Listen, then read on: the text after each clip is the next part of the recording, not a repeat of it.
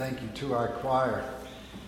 You know, as I stand up this morning, I do a little bit with a heavy heart because earlier during the Sunday school hour, Nancy Palmer had a spell here out in the hallway and was taken to the hospital. I wondered if anyone could give me an update. Do we have that? We know that Eric and Randy and John are all concerned, and the whole family, and we want to make sure that we hear back from them. And if we do from someone, if one of our ushers could check for us there at St. Dominic's, and we can perhaps get an update from them. Mothers, wow. Mothers, it's your day. But if you're a female and you don't have any children, I don't want you to feel left out. And guys, I don't want you to feel left out either. I mean, how many of you have a mother? Yeah, okay, good. See, that's it's just about everybody. But we give thanks for our mothers today. We, of course, Courtney and Ants have had a baby this past week, and that's been exciting. We have more that yet to come here in our congregation, and we continue to pray for mothers of the past and mothers of the future and mothers of the right now. But it's good to be with you on your special day. Today we continue our series on the living stones of a spiritual house. And as we take a look at another passage from 1 Peter, we want to be thinking of ourselves as that living stone. Each one of us is invited to be one of the living stones that makes up the spiritual house. That comes to us out of 1 Peter chapter 2. You might want to refresh your memory on that. Take a look at 1 Peter 2, verses 1 through 10, and you'll get an outline of kind of what that looks like of us as the living stones. But today we take a look at the first chapter, verses 3 through 9. After Peter introduces the book and addresses it to the churches in Asia Minor, he goes on to say these words. Blessed be the God and Father of our Lord Jesus Christ. By his great mercy, he has given us a new birth into a living hope through the resurrection of Jesus Christ from the dead, and into an inheritance that is imperishable, undefiled, and unfading, kept in heaven for you, who are being protected by the power of God through faith for a salvation ready to be revealed in the last time. In this you rejoice, even if now, for a little while, you've had to suffer various trials, so that the genuineness of your faith, being more precious than gold, that though perishable is tested by fire, may be found to result in praise and glory and honor when Jesus Christ is revealed. Although you have not seen him, you love him. And even though you do not see him now, you believe in him and rejoice with an indescribable and glorious joy.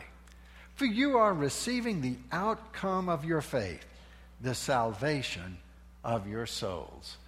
This is the word of God for the people of God. Thanks be to God.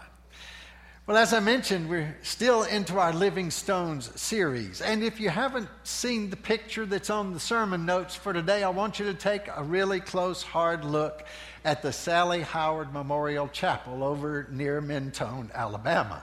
Otherwise, in that area known as the Rock Church, especially to counselors from Camp Alpine and DeSoto who have made their way over there to this little chapel. You see that the rock on the outside of the church is part of the church's architecture. It is a church built onto the rock.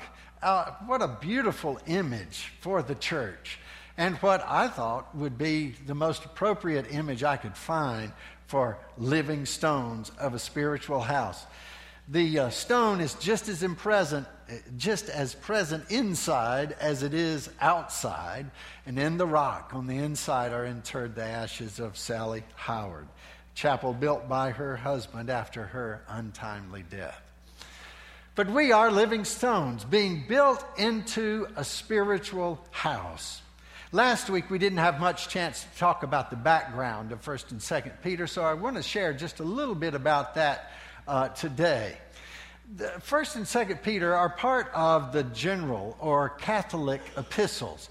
Now, there are 7 of those that are and now some people say 8 if you include Hebrews, but typically they're thought of the last 7 books of the New Testament except for Revelation. So that's James through Jude. James through Jude. This label, the general epistles or the Catholic epistles, is applied to these letters because they are some of the most widely accepted, authoritative letters that were circulating in the early church back in those early days. There were other letters that were not received as readily and were rejected, not received as authoritative, and didn't make it into our scriptural canon. But these 7 general epistles were widely accepted. The second thing is that they are pastoral in character, particularly these 2 letters, 1st and 2nd Peter. They're pastoral in character because they were written during a time of persecution and were written as an encouragement to the churches in Asia Minor. Not just to them, but to the Christians in Rome who have fallen under such terrible persecution after the burning of Rome at the hands of Nero. But they're an encouragement. Christians were being pulled from their homes, taken off the streets, beaten, tortured, put into the arena against lions, simply because they had been accused of burning Rome, of bearing the responsibility for that. Now, the rumors were passed around by Nero, at whose hands the responsibility probably lay. But they're pastoral in nature and meant to be an encouragement to these people who were enduring such terrible persecution. Third, now while there is some disagreement about the origins of 1st and 2nd Peter, many scholars believe that 1st Peter was written from Rome by Peter himself, which makes it very special.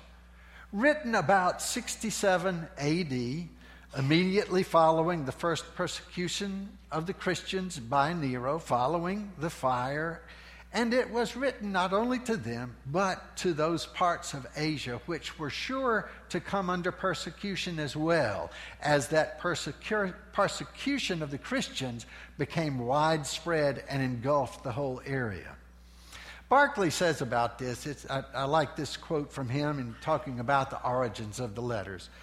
But for our own part, we see no reason to doubt that the letter is indeed the letter of Peter himself, and that it was written not long after the great fire of Rome and the first persecution of the Christians, and that its object is to encourage the Christians of Asia Minor to stand fast against the onrushing tide of persecution engulfing them and seeking to take their faith away. So, it's a letter intended to encourage, but it's also part of a larger body of work of New Testament letters and books, again, intended to encourage, but reflecting several theological ideas that we need to grasp. C.H. Dodd identified several of these and put them together. I've turned them into a list of 4, though I think he had 5.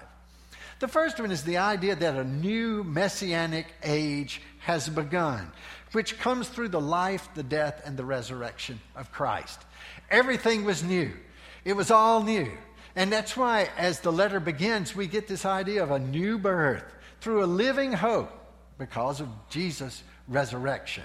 So as it begins and as he lays it out in front of us, we realize that everything has become new. The whole world has been turned upside down because of who Jesus Christ is and how he has made an impact upon the world. The second thing is that the idea that by virtue of the resurrection, Jesus has been exalted to the right hand of God. His is the name above every name, so that at the name of Jesus, everyone should bow, declare him the great Messiah, the Son of God. So as we look at Jesus, the resurrection puts a whole new spin on things. It is because of the resurrection and the power of the resurrection that the early church found its real strength. And when the great preachers of the early church went and spoke in those places where they'd never heard of Jesus before, it was the resurrection that stood at the forefront.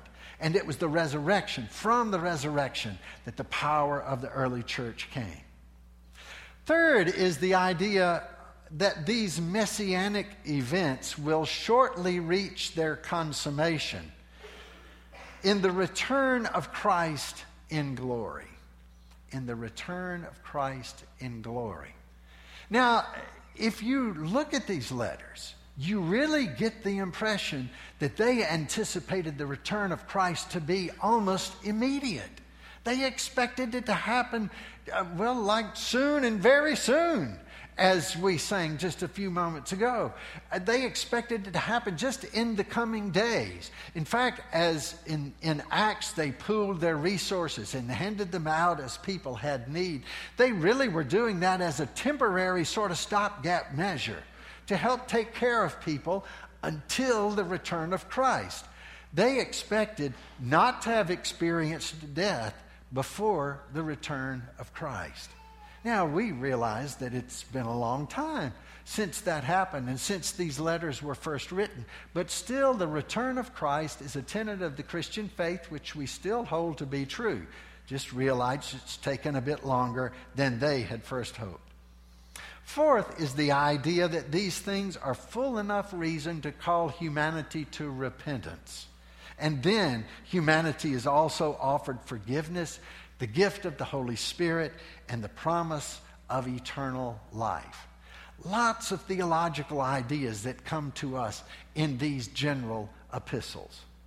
Now, from the beginning to the end of the letter, the second coming is in the forefront of the writer's mind, and it's the motive for steadfastness in faith, for the loyal living of the Christian life, and for gallant endurance in the midst of suffering, which have come to them and they know will come upon them.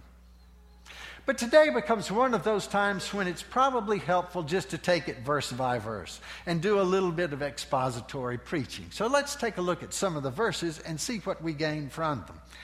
At the outset, we find a common greeting pattern that we see used in the Old Testament as well as in the New Testament. In the Old Testament era prayers, many times, and in some of the prayers of the Passover, we hear those words, "Blessed art thou, O King of the universe." The prayers begin that way. It's a common greeting pattern, a common way to salute God at the beginning of a prayer. And in reference to God in the Old Testament, you'll find reference to God, the father of Abraham and the father of Isaac and the father of Jacob. Over and over again, they remember who they are through the repetition of these sorts of phrases. But in the New Testament, and here in 1 Peter, we get those words, "Blessed be the God and Father of our Lord Jesus Christ." And we get that kind of salutation, that kind of greeting, not only in these books, but in the books of Paul. And it's repeated over and over again in the prayers of the church. But then, verse 3, "By his great mercy, he has given us a new birth into a living hope through the resurrection." I love what Barclay said here. To the ancient world, the Christian characteristic was hope. And it came from the resurrection of Jesus Christ. That was how the Christians were known. They were people of hope. Whenever the bad times came their way, they were people of hope. Even when they lost everything that they had, even when it was all taken from them, even their very lives, they were people of hope. The Christian world would forever be changed by Jesus. The Christian would forever have Jesus beside him or her. This Jesus who even conquered death. What was there left to be afraid of? Nothing. Because they could always have hope that this resurrected Christ would be with them every step of the way. And then move on to verses 4 and 5. through the resurrection of Jesus Christ from the dead, and into an inheritance which is imperishable, undefiled, and unfading, kept in heaven for you, who are being protected by the power of God through faith for a salvation ready to be revealed at the last time. Simon Peter reflects what we find in so many other places, from Paul and from Jesus, calling the faithful to trust not in the passing nature of earth, but in the eternal nature of heaven. Take a look at Matthew 6:20, where Jesus is saying, "But neither lay up for yourselves treasures in heaven, where neither moth nor rust consume, nor thieves break in and steal." Not treasures on earth, but treasures in heaven. In John chapter 14, Jesus says to him, "Don't let your hearts be troubled. Believe in God. Believe also in me. In my Father's house are many rooms. If it were not so, would I have told you that I go to prepare a place for you? And if I go to prepare a place for you, where I am, you may be also. I'll go there and bring you to myself." So as Jesus says those things, he's saying, put aside the passing nature of the earth and take on the eternal nature of heaven. In our own funeral liturgy, we get reference to 1 Corinthians 15, and it really lays it out clearly, where it says, "Listen, I'll tell you a mystery. We will not all die, but we will all be changed in a moment, in the twinkling of an eye, at the last trumpet. For the trumpet will sound, and the dead will be raised imperishable, and we will all be changed. For this perishable body must put on imperishability, and this mortal body must put on immortality. When this perishable body puts on imperishability and this mortal body puts on immortality, then the saying that is written will be fulfilled. Death has been swallowed up in victory. Where, O death, is your victory? Where, O death, is your sting?" Don't worry about the passing nature of the earth. Remember the eternal nature of heaven. Carl Holliday said about this, "This inheritance is no ordinary legacy such as land or prosperity or political security. It's rather a heavenly inheritance that nothing can destroy or spoil or wither, even though it lies in the future as a salvation ready to be revealed at the last time. It's protected by divine power. It's reserved for those who live in faith." Verses 6 and 7. "In this you rejoice." It sounds like something to rejoice about, doesn't it? "Even if now for a little while you've had to suffer various trials, so that the genuineness of your faith, being more precious than gold, that though perishable is tested by fire, may be found to result in praise and glory and honor when Jesus Christ is revealed." In this world, trial and affliction are not meant to take the strength out of us, but to put strength into us. Even though we experience difficult things in our lives, they're not meant to sap our strength away, but to give us strength. Here then is the goal for standing up when life is hard and faith is tough. We can stand up to things because of what we look forward to, because pushing back in every test strengthens and purifies our faith.